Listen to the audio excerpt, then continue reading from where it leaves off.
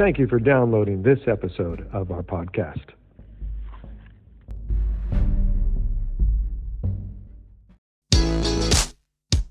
Hi, and welcome to the podcast for Solomon Staircase Masonic Lodge number 357, where we talk about all things related with Freemasonry, including Hermetic teachings, philosophy, reason, spirituality, and much more. We're located in Buena Park, Southern California. Tune in as we continue to update our podcast with informative talks and articles for Masons worldwide and those who would like to inquire within.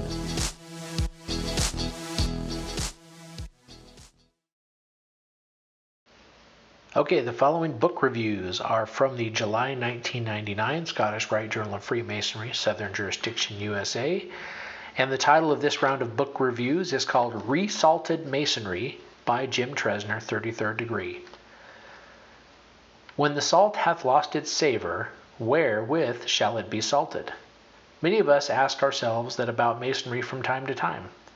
A problem erupts in Lodge where there should be nothing but peace and harmony, or we see too much more of the politics than is good for one who loves the institution, or we see brothers using Masonry not as a quest for self-encounter and self-development, but rather for self-aggrandizement. One can become jaded and disillusioned enough to remove the comma from St. Paul's line, "I would not have you ignorant, brethren." Fortunately for us all, there are moments, sometimes in Lodge, sometimes in conversation with brethren, sometimes in books, which give back the savor. Let us approach Masonry with new eyes, ears, and heart, and let us share anew in the remarkable wonder which is the craft. If your Masonry needs a little resalting, the first book in this month's review will go a long way toward accomplishing it. Reflections, A Perspective on Brotherhood by James I. Miller, 1999. I wish I could claim to have written this book. It is a joy and a delight. Brother Miller describes it well in his introduction. This is not a book of research. Rather, it is, as the title would indicate, a book of my reflections on Freemasonry, the fraternity, and its body of beliefs and tenets. It is a summary of many hours of thoughts over many years, especially in the quiet, reflective moments during a long walk, while sitting by a quiet stream, rocking quietly before a warm fireplace, or even just driving to work. The book has a warm, pensive quality which that description suggests. There is much food for thought here. You may agree or disagree with some of Brother Miller's reflections. I suspect he would, in Masonic generosity of spirit, welcome either. But it would be a cold heart indeed which did not respond to his love of the fraternity. Just for the joy of it, let me share a few more passages. One who has never taken the degrees of Freemasonry, one who has never been a part of the fraternity, cannot possibly imagine or appreciate the revelation of brotherhood that is experienced in the course of the conferral of the degrees. Suddenly the veil of mistrust which naturally separates all men from one another is rent in twain by the deep implicit message of the square and compasses. Suddenly men who are mere acquaintances are close friends are brothers, and brothers are transformed into an eternal union of thought and spirit of love.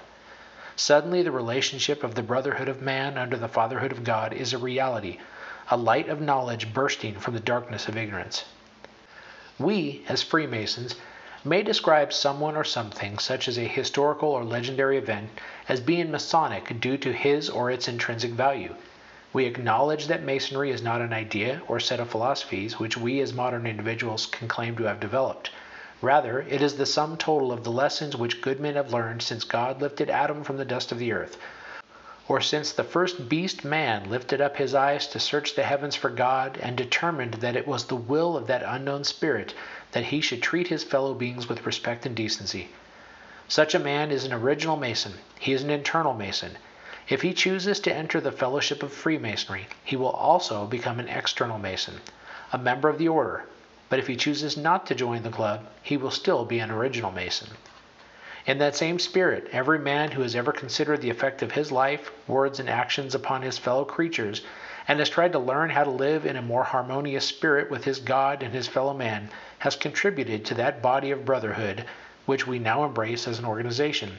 And those men who have demonstrated a particular insight into that body of knowledge have a special place in our hearts, from Moses, who gave us the most basic of commandments, to Jesus, who taught us how to apply them through the experience of love, to Muhammad, who taught us to burn with controlled passion in expectation of reward. Add to these Abraham, David, Solomon, St. John the Baptist, St. John the Evangelist, Ali, St. Francis of Assisi, Buddha, Confucius, Thomas Jefferson, and a million others who, while not Masons, were Masons. They were and are our brothers because from them we have learned what it means and what it takes to walk in the light of eternal knowledge, which is love. I really enjoyed this book. I think you would too. And now for something completely different. A Young Person's Guide to Philosophy by Jeremy Wheat. Sneer if you will, but I find this book very helpful. It's a survey of philosophy written for children and therefore within my mental grasp. It is difficult to start the study of philosophy without help.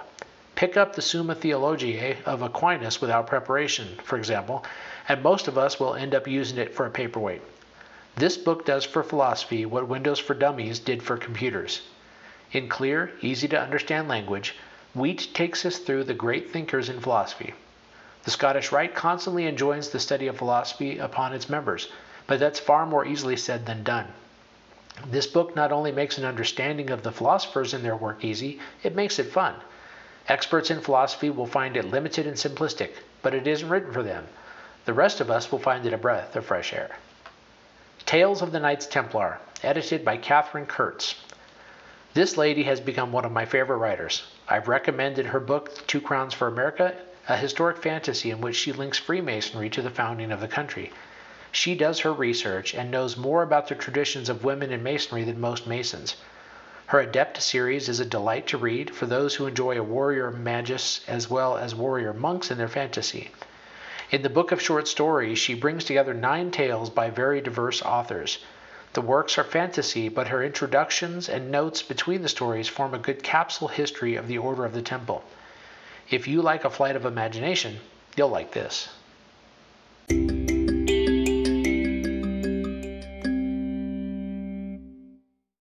The following book reviews are from the December 2017 Scottish Rite Journal of Freemasonry, written by James T. Tresner II, 33rd Degree Grand Cross, and the title of this section of book reviews is called Of Dinosaurs and Singing Swans.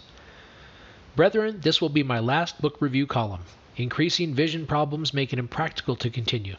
It's been a lot of fun. I am especially grateful to Dr. S. Brent Morris, 33rd Degree Grand Cross, and the editor of the Scottish Rite Journal for all his help and patience, and to the remarkable staff in the journal office. What wonderful people. Before we get to the books, there are a few thoughts I want to take the opportunity to share. You will sometimes hear people insist that Freemasonry never changes. That is true in some ways. The great lessons do not change. The essence of what is to be found in the Blue Lodge, the Scottish Rite, the York Rite does not change. That essence is of critical importance to anyone who wants to live a meaningful life, and it is of even more critical importance to our society that there be men who understand and live from those lessons. The ritual has changed over the years, but it has been an evolution, not a revolution. And as the first book below will point out, ritual is necessary to society and to our daily lives. Far from being some artifact from the past, it is a living and vital part of us, rooted in the very physical structure of our brain, an anchor which helps to limit the wilder and more unhealthy swings to which the human personality is subject. What has changed most are the ways in which men use Masonry, what we get out of it. It appears in the early days men used the fraternity primarily for sociability and safety. Sociability because it gave men a chance to meet and share ideas with other like-minded men, and safety because they were discussing ideas of science and the nature of man which were dangerous if discussed openly. We can forget how very real and present that danger was. Later, charity became a primary focus of the fraternity. For long and long there had been an obligation to help and protect other brothers, but now the charities expanded to cover many who were not members of the families or members. Almost all Masonic groups developed charitable purposes of one sort or another, some enormous in scope.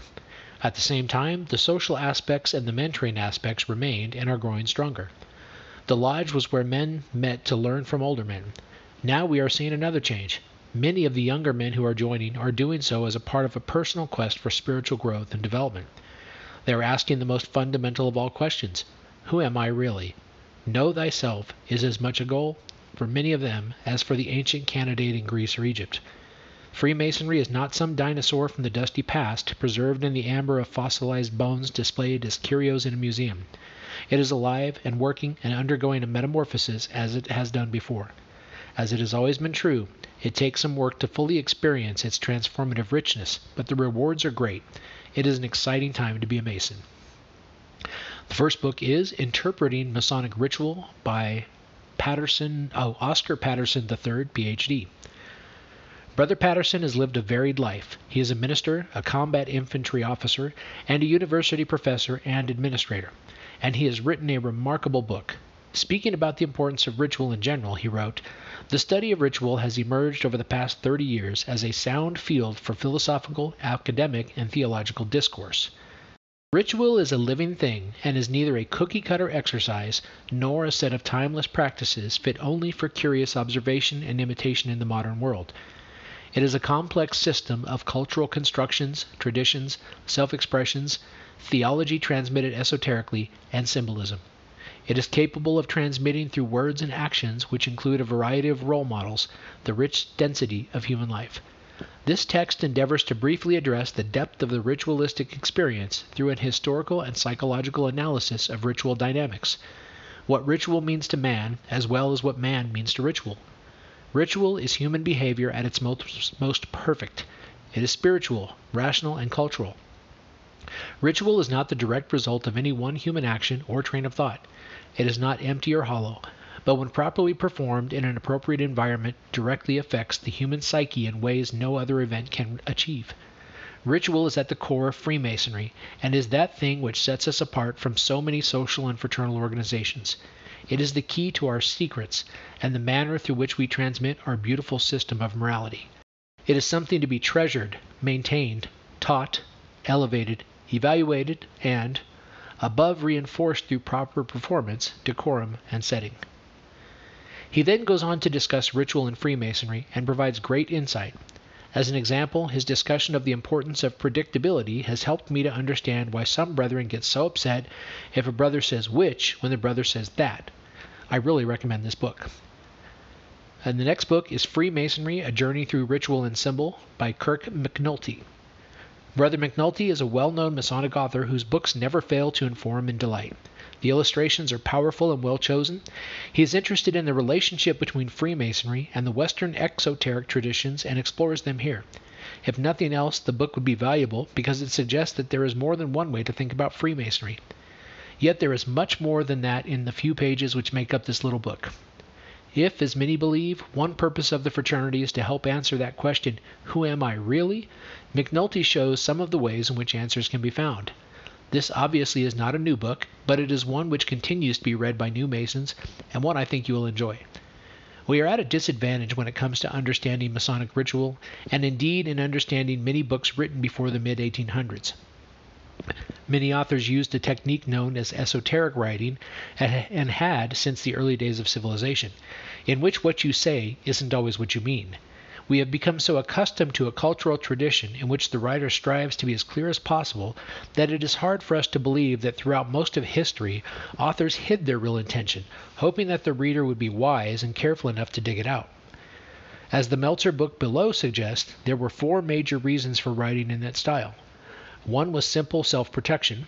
Throughout most of human history, unpopular ideas were likely to get the writer in trouble with the church or with civil authorities, and unpopularity which could literally prove fatal.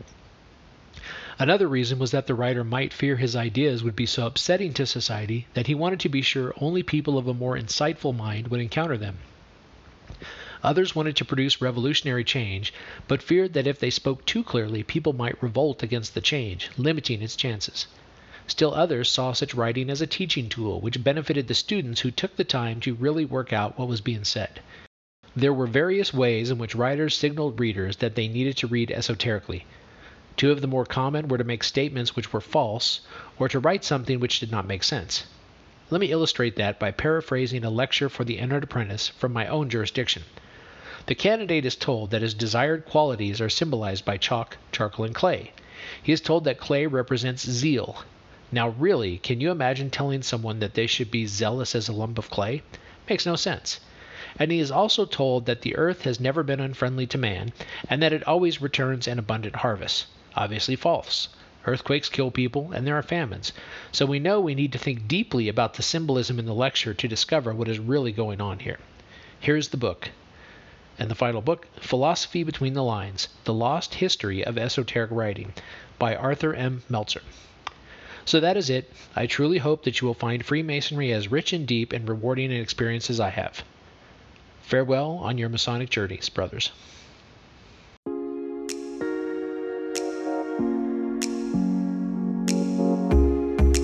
Thank you for listening. If you like what you heard, please subscribe and leave us a comment. We enjoy hearing from our listeners. If you really like what you heard, share this podcast with your friends and lodge members. Visit us online at solomonstaircase.org.